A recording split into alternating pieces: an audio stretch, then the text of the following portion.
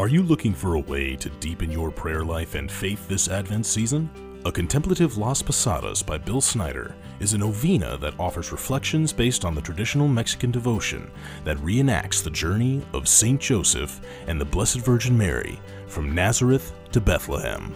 The ecclesiastically approved devotional is available for purchase for only $4.99 on our website, patchworkheart.org, or emailing info@patchworkheart.org.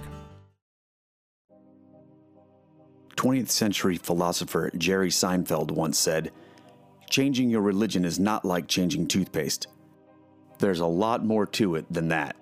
He was right. I was raised a Protestant. I worked in ministry for 22 years. I led people to Christ for a job. I often led them out of Catholicism. Then, something unexpected, amazing, and terrifying began to happen to me. God began to show me the truth about a treasure I had never considered. In 2017, I resigned from my job as a pastor in a Protestant church, and I became a Roman Catholic. What's it like to go from being an evangelical Protestant to being a Roman Catholic? There's so much to discover and experience in the Catholic Church, but for converts, it can be tough to know where to start. When you join the church, you know things will be different, but what will it feel like? What can you expect in your first year in the church? How do you tell your friends what you've done? How do you deal with their reactions?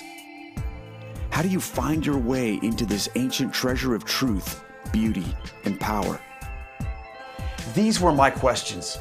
These were my struggles, and what began as a quest for the truth has become the faith adventure of a lifetime. And it all starts when you say yes to God and you come home.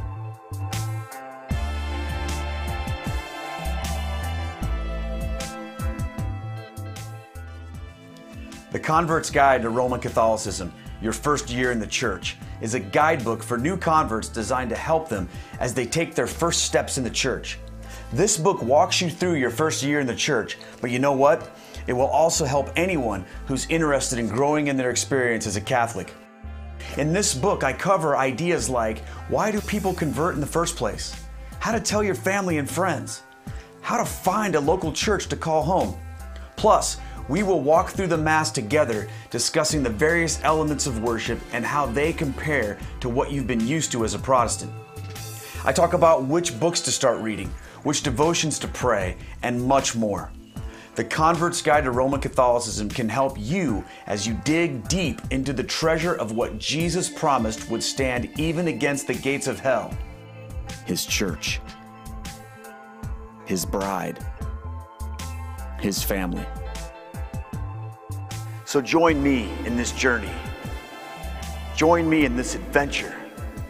It won't be easy, but nothing worth doing ever is.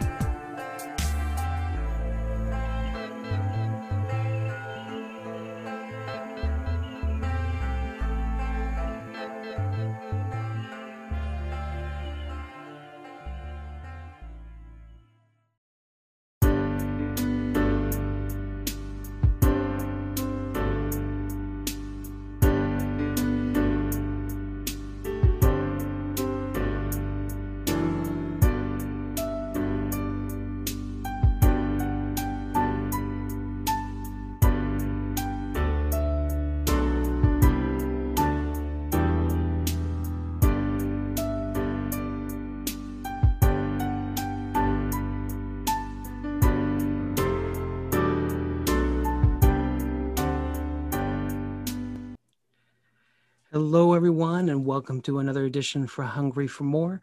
I'm your host, Al Smith Pipe Padre, and today, again, the set is busy. We've got lots on the go. Of course, we're excited to have a good friend in the house today, Keith Nestor, and you might have seen from the video that we showed at the beginning of our show. Keith's got a unique journey. He's going to share some of his story with us and a number of the projects he's involved with. But we're going to begin with prayer as we always do, and I'll have my producer, Kent Kohalski, bring up on the screen a beautiful prayer invoking the help of St. Teresa of Avila. So please join me. In the name of the Father, and the Son, and the Holy Spirit. Amen. Let nothing disturb you. Let nothing frighten you. All things are passing. God never changes. Patience obtains all things. Nothing is wanting to him who possesses God. God alone suffices. In the name of the Father, and the Son, and the Holy Spirit. Amen. I want to bring onto the set now my good friend Keith Nestor, all the way from Iowa. And again, Keith may be a familiar face to some of you, but to others, he may be a new face. And so, again, I think people who tuned into that little promo video about your book, Keith, kind of are, filling in the gaps, saying, a man who was a pastor who converted to Catholicism and has been on a great journey for the last few years. So welcome to Hungry for More, Keith Nestor. Thank you so much for having me on. I appreciate being here. You got a pretty awesome show going on here, so I'm privileged to be a part of it. Well, we've been at it since 2014. And again, we consider ourselves the lifers. We've been there when this was new. Podcasting seemed to be the new rave. And but we stuck with it. And, many episodes later, we're still here. And so, again, the name of the show, Hungry for More. People are hungry for more things about the faith and are very interested in stories like your own, where you leave your position as a pastor and, of course, are called into the Catholic Church. So, Keith, give us a little bit of the background of your story. I know that you are a family man and you have lots going on in your life, but for our viewers, especially our viewers in Asia Pacific, the many people who are tuning in Australia and the Philippines through EWTN Asia Pacific, again, give us the Coles Notes on your journey, please, and thank you. Well, I want to say hi to all my friends over in Asia Pacific.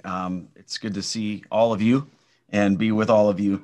So, yeah, I was a Protestant pastor in lots of different expressions of that. I was a youth pastor for a while, a worship leader, a missions pastor, senior pastor, associate pastor. I've done lots of things in full-time vocational ministry over about a 22-year period of time.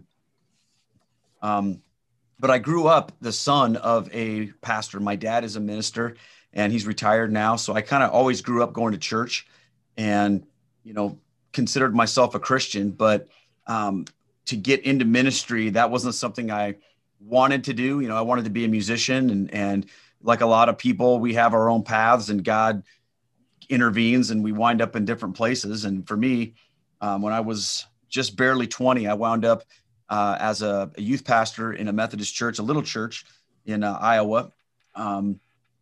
I got married about a year after I started there.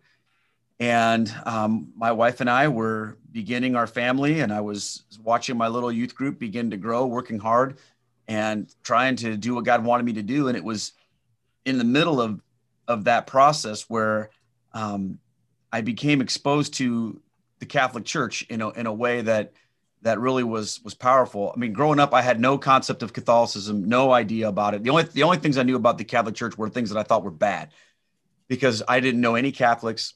And I was very evangelical and into that type of faith experience. And when you only hear from people who are not Catholic what the Catholic Church teaches, you wind up with a lot of misconceptions. And certainly that's what I had.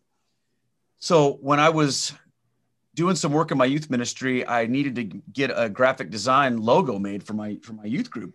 And I wound up talking to this man who was very excited about what I was doing, but he wanted to meet with me and show me some of his work. And so I went over to his house. His name is Devin.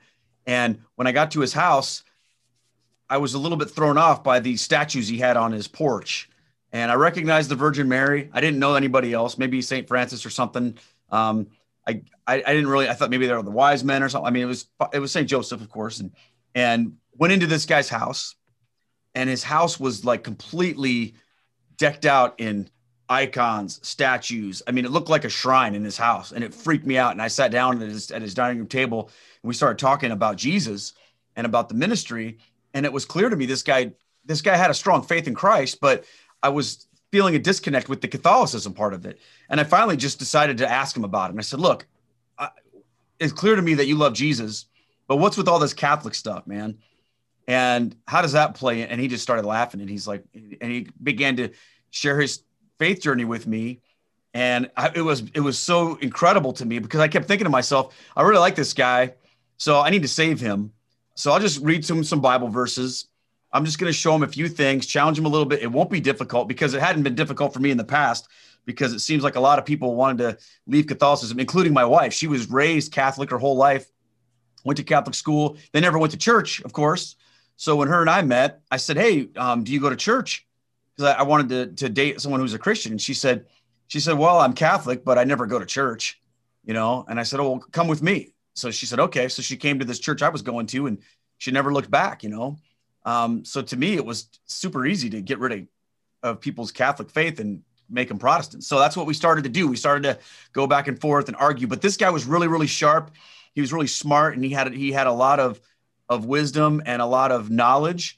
And our relationship began to turn into sort of this like friendly rivalry, where I would try to convert him and he would try to convert me. I think a lot of converts go through that. And, you know, eventually he had another friend who invited me and my friend Devin, his name was Greg, and he was taking a pilgrimage, and he invited me to come with him. And I'm like, you don't even know me, and you want to take me on a trip? He's like, yep, I'm going to pay for you to go on this trip. So where are we going? He says, we're going to this place called Medjugorje, and we're going to Rome. And I thought, well, I know about Rome. I don't know about Medjugorje, whatever, but you know, who cares? I'm getting a free trip to Rome. Well, when I got on the bus to go to the airport, they start praying the rosary. And I'm thinking, what am I getting myself into? This idolatry, this, you know, pagan stuff. And I was totally freaked out, but I'm like, all right, I'm just going to go along with it. And so we went on this trip, and I learned two things about Catholics on that trip. I learned that Catholics really know how to party, because they had an incredible blast the whole time. I'd never been around a group of people that were Christians that had so much fun just in their faith and with each other. We laughed the whole time. It was incredible. And so that's number one. Catholics love to party, and they love to pray. And I'd never seen anybody, Catholic, Protestant, or everybody, who loved to pray the way that these Catholics prayed. And while I was on that trip, I learned a lot of things. You know, I didn't really understand all the Medjugorje stuff. You know, I'd heard about everything when I was over there, but I didn't really know what to do with that part of it. But what I experienced was Catholics who had a love of the Blessed Mother, who that relationship with her, how they worship Jesus through that. And that really, really blew me away. Well, when we got back from that trip, I continued in growing my youth ministry and growing my family. We have 3 kids, and my studies of Catholicism, I was interested in it, but I got to a point where I felt like God was maybe calling me to become Catholic, but I was terrified, because, you know, that's your job. And when you have kids and a mortgage and that's your full-time job, you don't just go, hey, all right, we're going to go to this church instead. Like I couldn't comprehend it. So I like completely chickened out. I just was like, I'm done with this. It's too freaky. It scared me, you know? And for many years, I didn't think about it again. And, you know, life had some twists and turns, and I took many different paths in the next, 10 years or so. And in about 2015, I was working as an associate pastor in a Methodist church here in the town I live in now. And our denomination was really going through some heavy duty stuff, Alan. I mean, it was really starting to splinter apart. A lot of the more like mainline liberal Protestant denominations are going through some of the same stuff. And our church my local church was a great church, but our denomination was really beginning to come unraveled, and it was bothering me. And I found myself having all these conversations with people about things like church authority, about things like the traditions of the church and scripture. And I found myself sounding a lot more like a Catholic when I would have these arguments than a Protestant, because I would talk about, well, this is what the church has always taught. And they would say things like, well, that's just your interpretation. And who cares what the church always taught? You know, the church is wrong and we're going to fix it. And that just to me was like, what are you talking about? And I even had a friend of mine who's a pastor. And at one point in time, she said to me, she said, well, if you believe all this church teaching, all this church history stuff and all this church tradition, then why aren't you a Catholic? If you think that there's this authority in the church someplace, then you should be a Catholic. And I was like, oh man. So I'm going through this tumultuous experience trying to figure this all out. And right around that same time, my friend Greg, the one who had taking me to Medjugorje the first time, he came up and said, "Hey, I want to take you to this movie." So he and his wife took me and my wife to go see Apparition Hill, which is a documentary about Medjugorje. I hadn't thought about Medjugorje in years, you know, but we went to go see this film, and I'm already kind of churned up thinking about some Catholic stuff. And when I saw the film, it just brought a lot of things back to me, and it really like began to stir in my heart. So I started like, you know, just dipping my toe in a little bit, Alan, going to daily mass. And that was blowing my mind. I started talking to a local priest in town, and he was really helpful to me. And then I had this incredible experience with the Blessed Virgin Mary that to me was like nothing I ever would have anticipated. I was getting ready to preach a sermon series in Advent, and the sermon I had to preach was called Who Gets the News? And it was basically about the Annunciation. Now, remember, I'm a Protestant pastor in a Protestant church, and I'm in my office writing this sermon about when Mary would receive the news from the angel Gabriel. And every time I would read about her or think about her, I would start to cry. And I felt this incredible wave of emotion coming over me that I couldn't understand. I'm like, what is happening to me here? And I was preparing this message, and it felt like the power of the Holy Spirit was coming on to me. And when I went into the church to preach it, I preached this sermon that would basically be, you know, a Catholic apologetics workshop on the doctrines of the Virgin Mary. And I had no idea I was doing that. I talked about how she was the new Ark of the Covenant, how she was the new Eve, how she was full of grace, how Gabriel gives her this incredible greeting that he doesn't give to Zechariah just before that, who was the high priest. And I felt this incredible presence, and the people in the church, they were like, whoa, what is this? And they loved it. They thought it was incredible.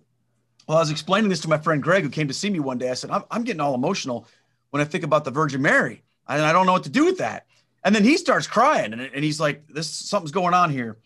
And I could just feel her pulling me into this thing. And all of these objections and all the stuff that a lot of Protestant converts go through with, oh, well, I could never believe this. It was just sort of like she went around all that and went right here. And finally, the night that I knew I had to convert, I was in this church. I walked into this church. I had no idea I was going to be there that night. Long story about how I got there. I'll spare that for you. But I wound up going to this church to hear Steve Ray give a talk about how the early church martyrs would give up their whole life, you know, to follow the Lord. And when I walked into the church, they were having mass, and I went up to the front to get my blessing, you know, because I couldn't receive. And I went over to the side, I knelt down, looked up at the cross, the crucifix, and I prayed to the Lord. I said, Lord, if you want me to become Catholic, I'll do it, but you've got to make a way. Because I don't know what to do. You know, I'd had conversations with my dad about this, and he said, you can't just quit your job. What are you going to do? There's got to be a path. There's got to be a way. You know, you got 3 kids, you got a career. What are you going to do? And as I prayed, I said, Lord, I'll do this, but you got to make a way. And the Lord spoke to me, Alan. He said, I am the way, the truth, and the life. You don't need me to make a way. You just need me. And I knew in that moment that it was about the Eucharist, and that Jesus was there, and that all I really needed to do was just trust him and follow him and not worry about everything else. Not worry, like Jesus is not a means to an end. You know, he's the end. And I wanted a situation where it all be laid out before me, so I knew I could handle it. And he wasn't going to do that. He said, you got to walk by faith and not by sight. And that night we drove home, and I told my friend, I said, that's it, I'm doing this. And that was like the spring of 2017, I think. And I went home. I told my wife, I said, I'm going to resign my job. We're going to become Catholic. She said, okay, that's what you feel like the Lord's calling us to do. So I went in the next morning, told my senior pastor, said, I need to resign. I'm going to become a Catholic. And he couldn't believe it. You know, we were building a $10 million building on the other side of town. Our church was blowing up. Things were going great. And my last Sunday there was the day we broke ground on our new facility that we'd been working on for 10 years. You know, that was October 8th of 2017. And it's been an incredible ride since. So, I mean, there's a lot more to it than that, but that's kind of the overview. It's kind of a long overview, though. Right. I'm just saying, tell me more, because it's so interesting. I mean, the hand of God, it was upon you and still is upon you. And, you know, I think we're all kind of saying, what's next? And I tell you how God is such a show off. This gentleman that you talk about, Devin Shaft, you mentioned him, Devin, but I've known Devin since 2014. Okay. And again, I'm up in Canada. I'm hundreds and thousands of miles away, but for whatever reason, the Lord had me cross paths with Devin. So back in 2014, and wow. his love for the faith, his love for St. Joseph. Mm-hmm. I tell you, he is an excellent writer, and I know he's partnered with you in, again, the ministries that, again, the Blanket or the larger ministry, and we'll talk a little bit about that later.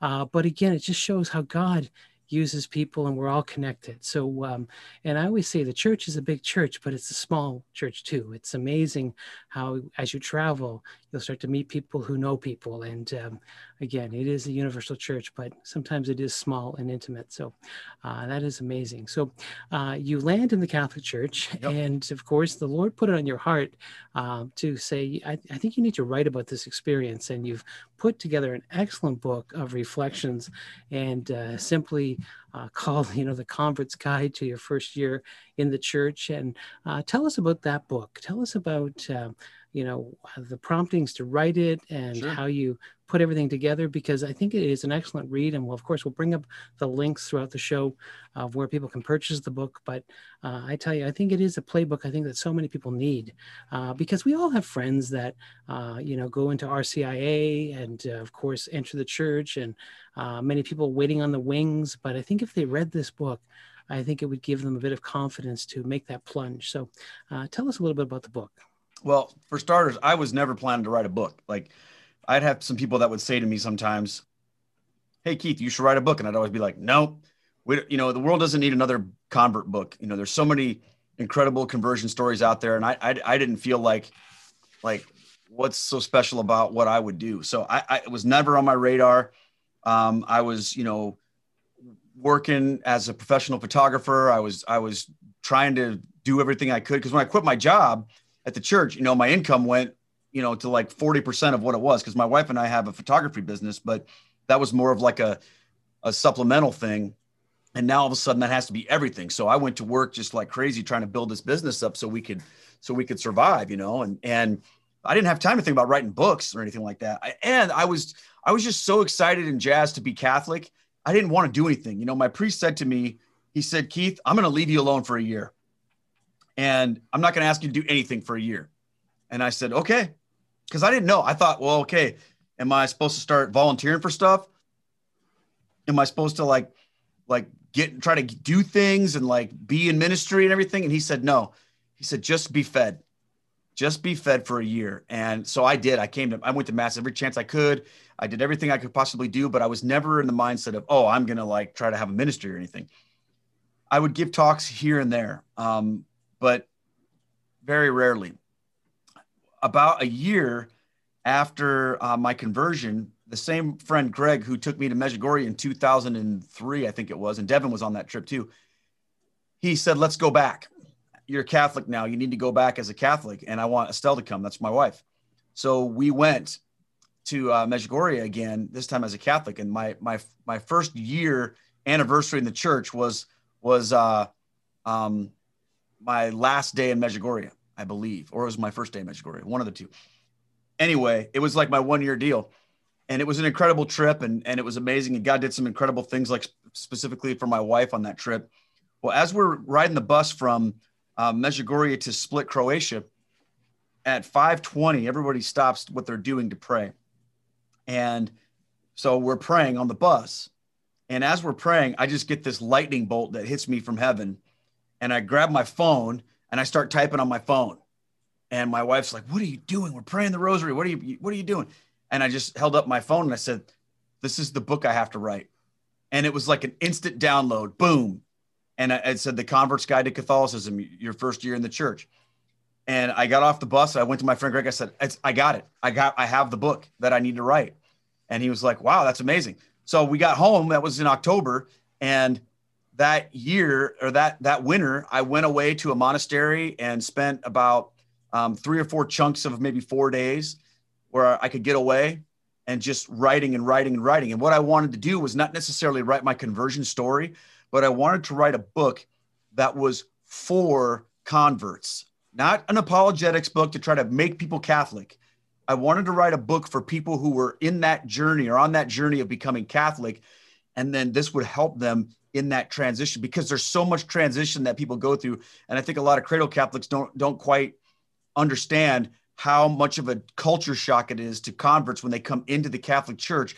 And nobody explains that stuff to you. You know, you go through RCIA, which I didn't do, by the way, but you go through RCIA or classes and you're going to learn a lot of head knowledge, but nobody's going to tell you, well, this is what it's going to feel like, or this is how your family might react. What should you do? Or what are the things that you need to do once you become Catholic in your first year? Which prayers are you supposed to pray? Which devotions should you take up? Which books should you read? How do you find a local church? All the practical stuff, you know?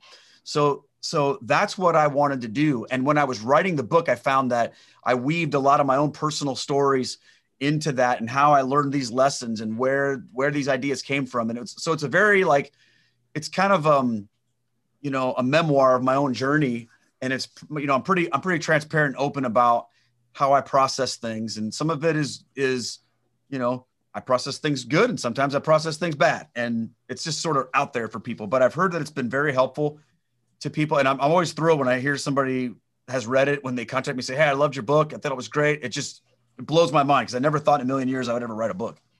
But now I've got like 2 or 3 other ones, kind of like you do, like up in my brain, like, okay, I got to write this book. I got to write that. So I really enjoyed it. Right. I mean, I love the chapter on smells and bells. And I think sometimes the church is a rich storehouse of tradition, and it's just a treasure chest.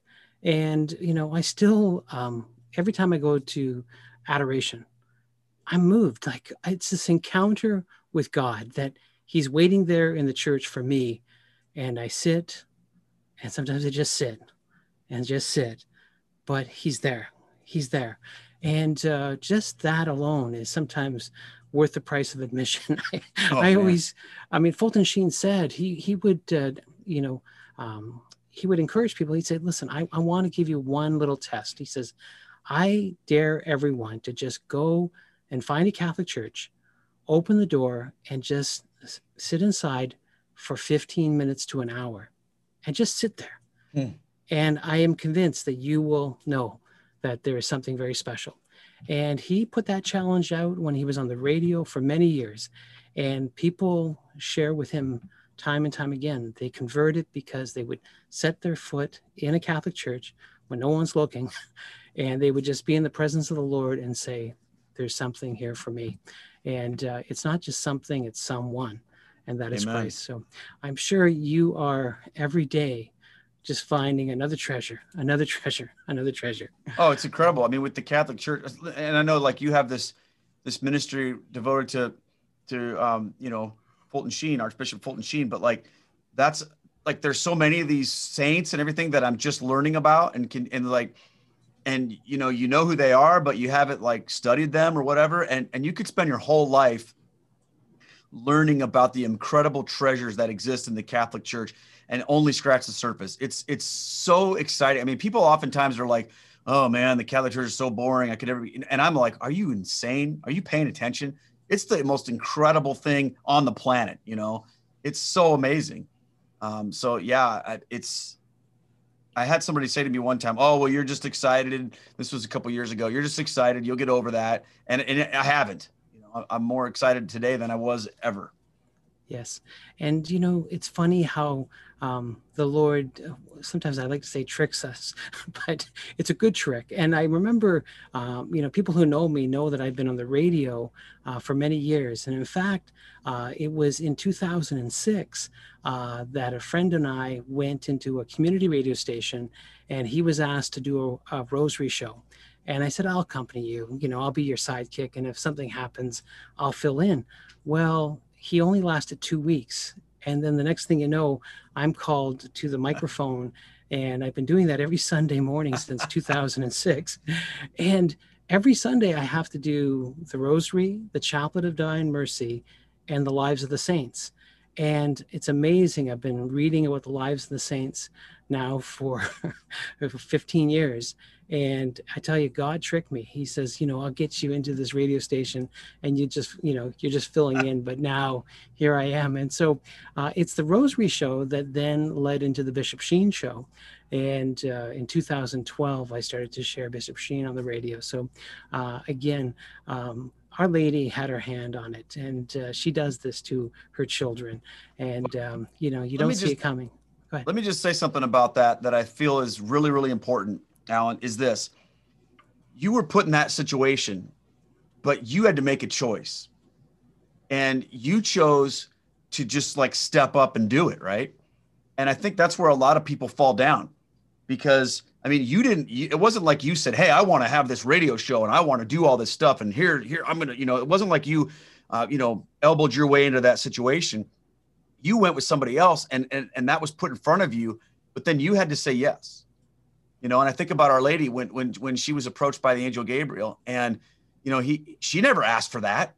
She never said, hey, I want to be a great saint. I want to be the mother of God. I want, you know, she didn't have anything. He came to her and he gives her that. And what does she do? She, even though it terrifies her a little bit, she says, be it done unto me according to thy word. I am the handmaiden of the Lord. You know, she says yes, basically. And I feel like that's just the fact, you know, when you're telling me that, I'm thinking, I'm trying to put myself in your shoes, thinking, what's it like for the Lord to put you in these positions that you never thought you would do? And he will, but you also have to step up and do it. So I think that's awesome that you did that. And then look what's happened. Look at the doors that opened, you know? Yes. Amen. Amen. And, you know, it's funny because I say to people all the time, God doesn't call the qualified.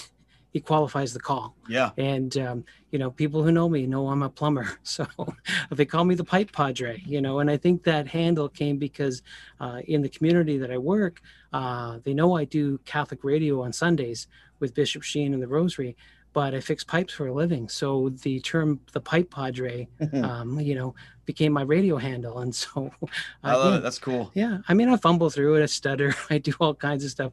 But, you know, when we started the Fiat Ministry Network back many years ago, 2013, it was that inspiration of Our Lady. She said yes. And I tell you, we are a funny punch here at Fiat Ministry Network. Again, not movie star looks or anything like that, but yet we gave God our yes, just as Mary did. Yeah. And that's why it's called the Fiat Ministry Network. So I love it. This is beautiful. Now, I wanted to talk a little bit about the Rosary, because we got on this topic of the Rosary. And, you know, I fell into this, you know, situation of doing the Rosary because someone, you know, couldn't make it. And I just all of a sudden started to do it. Yes, there was reservations, but after a while, that whole saying, if not you, then who? Yeah, okay, put me in, Lord, I'll do it. And so it's an absolute labor of love. And I think for yourself, you're getting to be known as the founder and cheerleader of the Rosary Crew, which is a regular meeting every day on YouTube and other social medias. Now, it's not every day. I think it's 6 days a week. It's every day. It's every day. Every day. Wow. Yeah. I always thought you took one day off. What I do is on Saturdays, and I just started doing this. Okay. On Saturdays, I give myself the option to do it at a different time based on what I have going on that day, because we do it at 5 Central. And sometimes and that's that's a decent time during the work week. But on a weekend, that will really mess up your whole weekend. If wherever you are, you have to be back at a computer or whatever at 5 o'clock. So sometimes I'll say, oh, well, hey, I'll do it early in the morning so then I can have the rest of the day. But no, we do it every single day. Right. Okay. So you have a YouTube channel and it's getting a good following.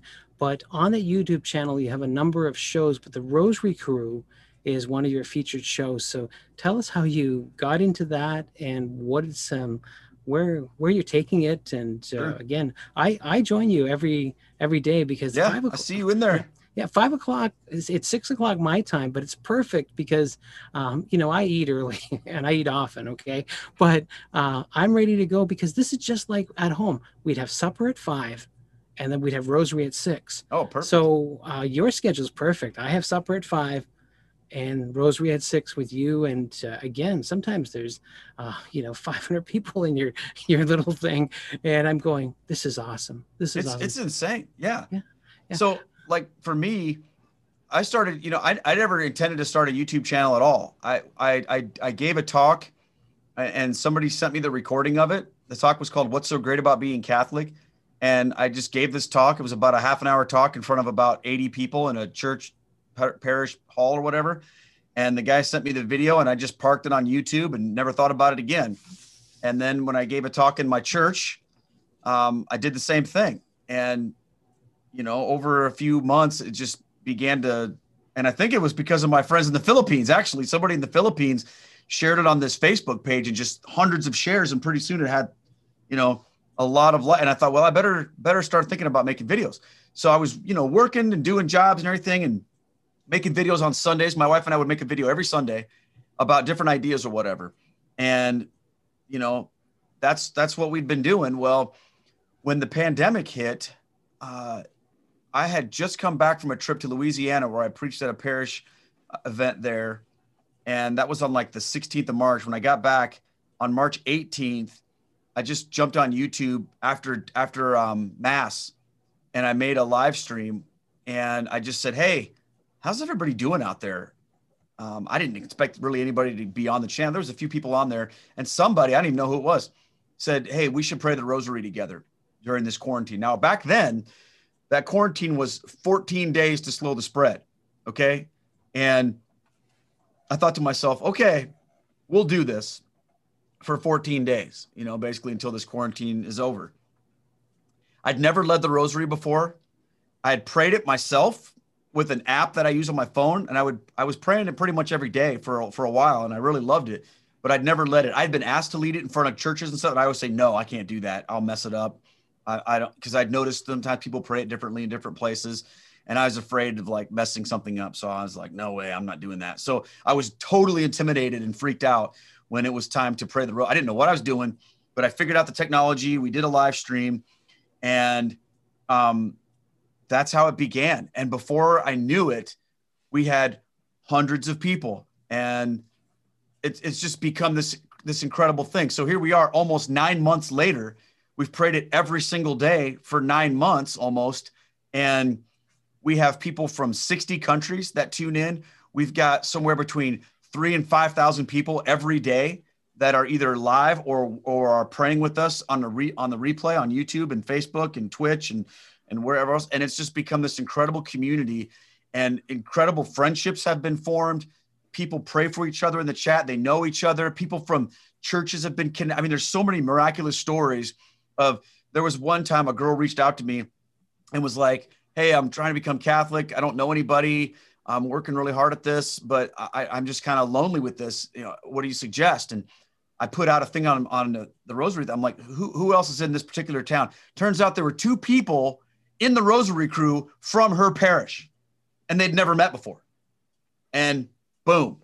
I mean, it's just been incredible. So that's really like the central part of what I do now is devoted to that. And I am so blown away by it. I love it so much. And it's incredible how I never in a million years would have thought that I would have been doing that. But it's been my privilege and my honor. I absolutely love doing it. And who knows how long we'll go. I mean, I can't imagine ever not doing it now, but yeah, I mean, it's your lane. And this is what, people call me all the time and say, Al, I have a podcast idea that I want to do. I want to, have a ministry. And I always just say, you have to just stay in your lane, stay in the lane that you're comfortable in. And Keith, you're in your lane because, the way you pray the rosary, I love it. It's you're humble, and you're following. And I sometimes, again, I have to have the cue cards. Like when I lead the rosary, I still have the prayers in front of me. And yes, and a priest, I have that. Yeah. I have this book. Right. Yeah. Yeah. So people don't expect us to be naturals. I mean, a priest still continues to have the book on the altar when he says the Mass. And I'll talk to many priests. I say, well, you must have said that a million times, Father. You've got it memorized. He says, no, I need the book in front of me to, say the Mass. And I know I need the prayers in front of me to say the rosary. It's amazing how many times you'll go and you'll get behind a microphone and you don't have it with you. And then you don't even know how to say the glory be to, That's what scares me to death about it. I've made plenty of mistakes doing it. Yeah. And like today, I forgot to pray the St. Michael the Archangel prayer at the end, which we always do. And somebody in the chat was like, hey, you forgot that prayer. I was like, oh, thank you. So it's really, it's also helped me to grow just personally, because when you step, You talk about being in your lane. This was not ever going to be my lane. You know, I like to preach. I like to create messages and do things. And a prayer like the Rosary has sort of been a pivot for me, but I love it. But what it's also challenged me in is the Lord's given me this ministry in an area where I would consider myself extremely weak. And that's what he's used. Like the things that I feel more confident in, that's kind of decreased, and the things that I felt weakest in, he's elevated for his glory. So it's just been incredible. Right.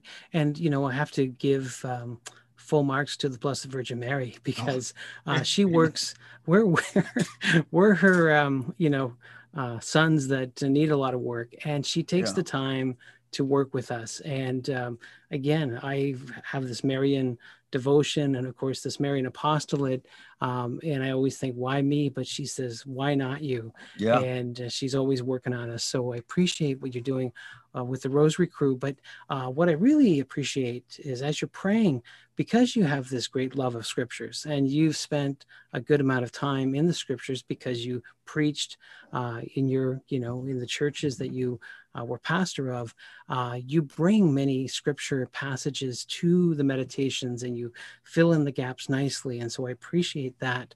And I really love your YouTube presentations about unpackaging the Mass. Oh yeah, unpacking the Mass. Yeah. Yeah, because I think let's be honest. I mean, I'm not trying to be critical of many of our priests, but sometimes people will say, I'm looking for a better homily or a better unpackaging of the scriptures, a commentary. I want to say Bible commentary. Sure. And so you give a beautiful Bible commentary each week about the Sunday Mass readings. Now, again, many of our priests give great homilies, great things, but a lot of times more is better, right? Well, that's my lane. Like, if you were to say to me, what do you feel most comfortable doing?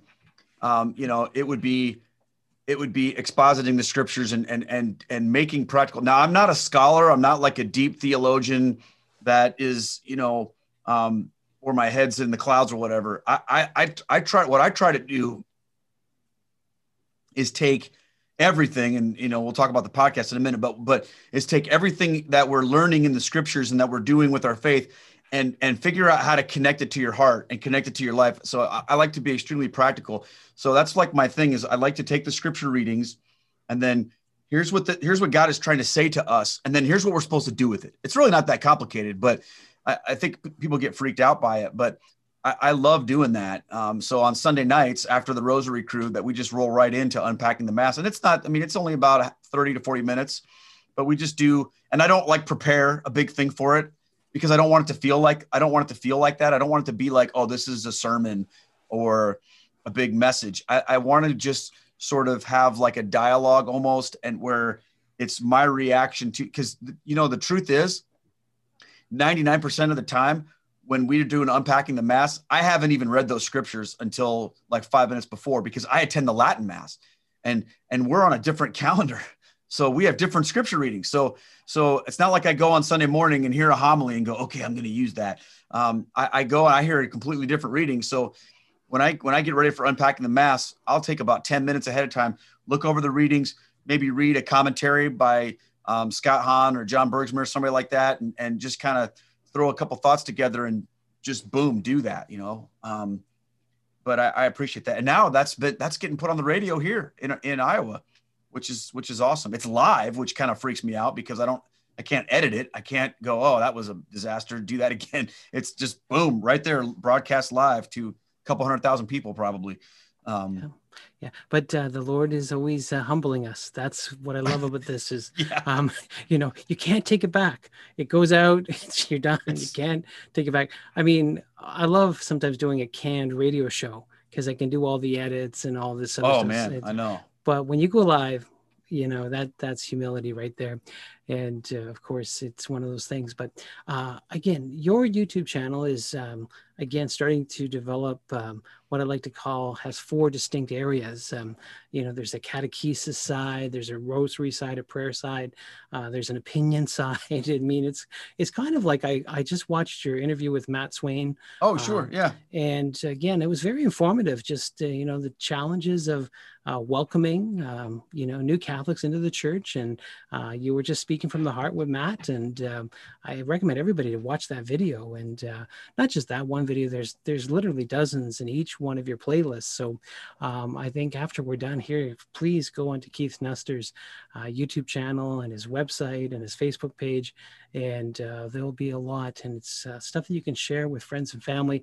I like to say it's family friendly, pre-approved stuff, which is excellent. So what I wanted to know is that some people always say, okay, Keith, is he with a ministry that I can donate to? What's the umbrella? So I think people are always asking that question. When we bring guests on the show, there's always that opportunity where we ask and just say, please, if you like this ministry, please support it. So Keith, tell us a little bit about your structure. And Sure. I know we've heard Down to Earth Ministries, but explain everything to our viewers at home. So Down to Earth is the ministry that I started, which really, it's kind of a weird way to say it, because it sounds like, when you say, oh, I have a ministry, it's just me. Like Down to Earth is basically at the core level, right? It's just me. And Down to Earth comes from John 6:38, where Jesus says, for I've come down from heaven, not to do my will, but of him who sent me. And the idea behind Down to Earth is communicating the truths of the Catholic faith in an impactful, challenging, and clear manner. So I started working with this idea of Down to Earth. And through my friend Devin, I got connected with a ministry called Stewardship, a Mission of Faith. And what Stewardship, a Mission of Faith is, it's a ministry umbrella that has within it. So we call ourselves a family of ministries, and Stewardship is sort of the universe that we live in. So Stewardship supports us and helps us, and there's a team of people that work with us to help assist us and guide us in our ministries. So like we have Down to Earth is part of the family. Devin Shod's ministry, the Fathers of St. Joseph.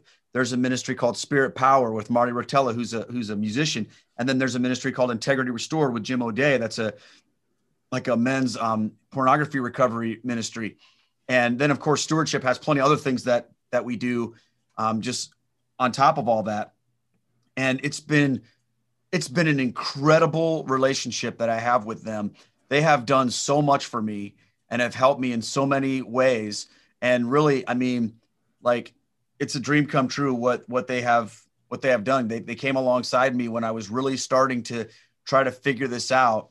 And they said, look, if you let us handle the back end and trust us with that, we're going to do what we can to set you free so you can just focus on creating content and doing your ministry. So that's what they've done. And I mean, the people there, they're truly family. They're amazing. So we have Stewardship as the umbrella mission, and then Down to Earth is my part of that family of ministries. Right. And again, we are going to encourage everyone to, come and visit and sample. And again, for a lot of you, this is the first time that you've come in contact with Keith. But trust me, he is hungry for more approved. So again, any friend of Devin is a friend of mine. So that's how I looked at it. And we'll pray for the intercession of the Venerable Fulton J. Sheen for your ministry. I know that you're looking for a videographer, and you've got plans for a number of projects in the future. So we'll pray that you find the right mix and the right fit. And of course, that God will continue to bless your many projects. So,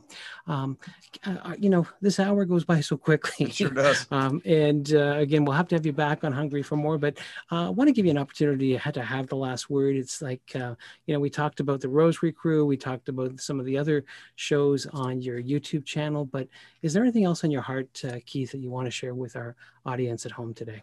Sure. So just as far as stuff I'm doing, you mentioned that episode with Matt Swain. That's part of a thing called Catholic Feedback, which is my podcast.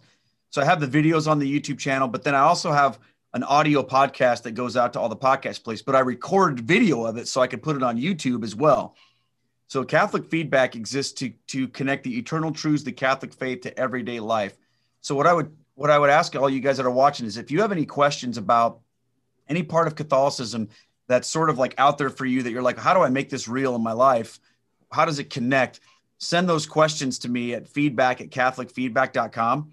And I'll go through those. Like I just finished up an episode that'll drop next week on indulgences, and a lot of people are like, and so that was a question that was brought to me. So I'm really excited about that. And really, man, I tell you what, once we get out of this pandemic, I can't wait to come see all you guys, especially all my friends over in Australia and the Philippines. That'll be amazing. I can't wait to, and up in Canada too. I was supposed to be in Canada this year, but we all know how that went. Yeah. Well, we'll show you a good time up in Canada. I bet. Yeah. Well, people always ask me about what's behind me, and they kind of saying, oh, because they know hockey. That this is my Toronto Maple Leaf jersey that Curtis Joseph used to be our goalie. And when they traded Curtis Joseph, I was very upset. And so I put Jesus Mary above Curtis Joseph's name. That's so cool, Alan. So when I go to hockey games, people always it's the names of Jesus, Mary, and Joseph. So that is so awesome. You should make like merch with that on it. I know we should. The Highlanders is my son's alma mater. St. Gregory's Academy in Scranton, Pennsylvania. A fraternity of St. Peter's School. And I tell you, again, great 4 years there. My son, they were state rugby champions, state soccer champions, and there's only 60 boys that go to their school, but they live and breathe their faith and sports and rhetoric and logic and all that good stuff. And it's amazing what they're doing there. So shout out to all the Highlanders at St. Gregory's Academy in Scranton, Pennsylvania. And of course, the plug for my work clothes, Al Smith, the Gas Man. So, the Knights of Columbus, Knights on Bikes, got to send a shout out to all my fellow members of the Knights on Bikes and the Knights of Columbus. So again, we're sharing the love today. So Amen.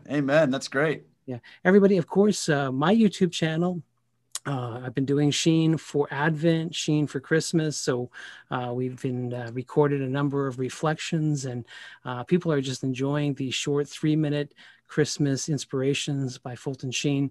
And it was a labor of love. I just got behind the camera and the microphone and recorded these, classic Sheen meditations. So, and we've been going through the book, Lord Teach Us to Pray, kind of our book study for Advent. So just, find me on bishopsheentoday.com and give it a watch, and just, again, pray with us. And so pray with me with Fulton Sheen, and pray with my good friend, Keith Nestor, the Rosary Crew. And you'll find me there 5 o'clock Central every day praying the rosary. So I'd ask you to join me with that. So everyone, we're going to end with a prayer invoking the intercession of the Venerable Archbishop Fulton J. Sheen. And I'll have my producer, Ken Kohalski, bring up the picture of Fulton Sheen, who we just celebrated the anniversary of his death on December the 9th. And so, again, many people tuned into the live mass and said many prayers of thanksgiving. So please join me. In the name of the Father, and the Son, and the Holy Spirit. Amen. Eternal Father, you alone grant us every blessing in heaven and on earth through the redemptive mission of your divine Son, Jesus Christ, and by the working of the Holy Spirit. If it be according to your will, glorify your servant, Archbishop Fulton J. Sheen, by granting the favor we now request through his prayerful intercession. And here we pray for God's blessing on Keith Nestor and his ministry. And we ask the good Lord to continue to help all those who are struggling during this time of the pandemic and all the closures. And we make this prayer confidently through Jesus Christ, our Lord. Amen. In the name of the Father, and the Son, and the Holy Spirit. Amen. Pray that the churches will be open for Christmas. It's heartbreaking to hear the news of lockdowns and restrictions, but again, the church has seen times like this before, and the church will survive. What is that famous scripture? The gates of hell will not prevail against it. So have faith, my friends. So Keith, thank you for joining us on Hungry for More. And everyone, until next time, stay hungry, stay holy, and we'll see you next time on the Fiat Ministry Network. God love you.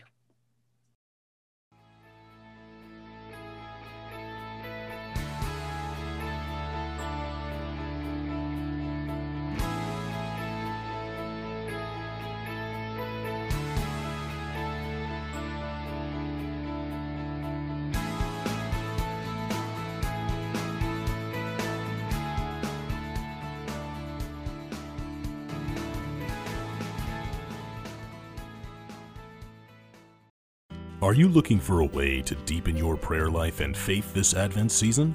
A Contemplative Las Posadas by Bill Snyder is a novena that offers reflections based on the traditional Mexican devotion that reenacts the journey of Saint Joseph and the Blessed Virgin Mary from Nazareth to Bethlehem.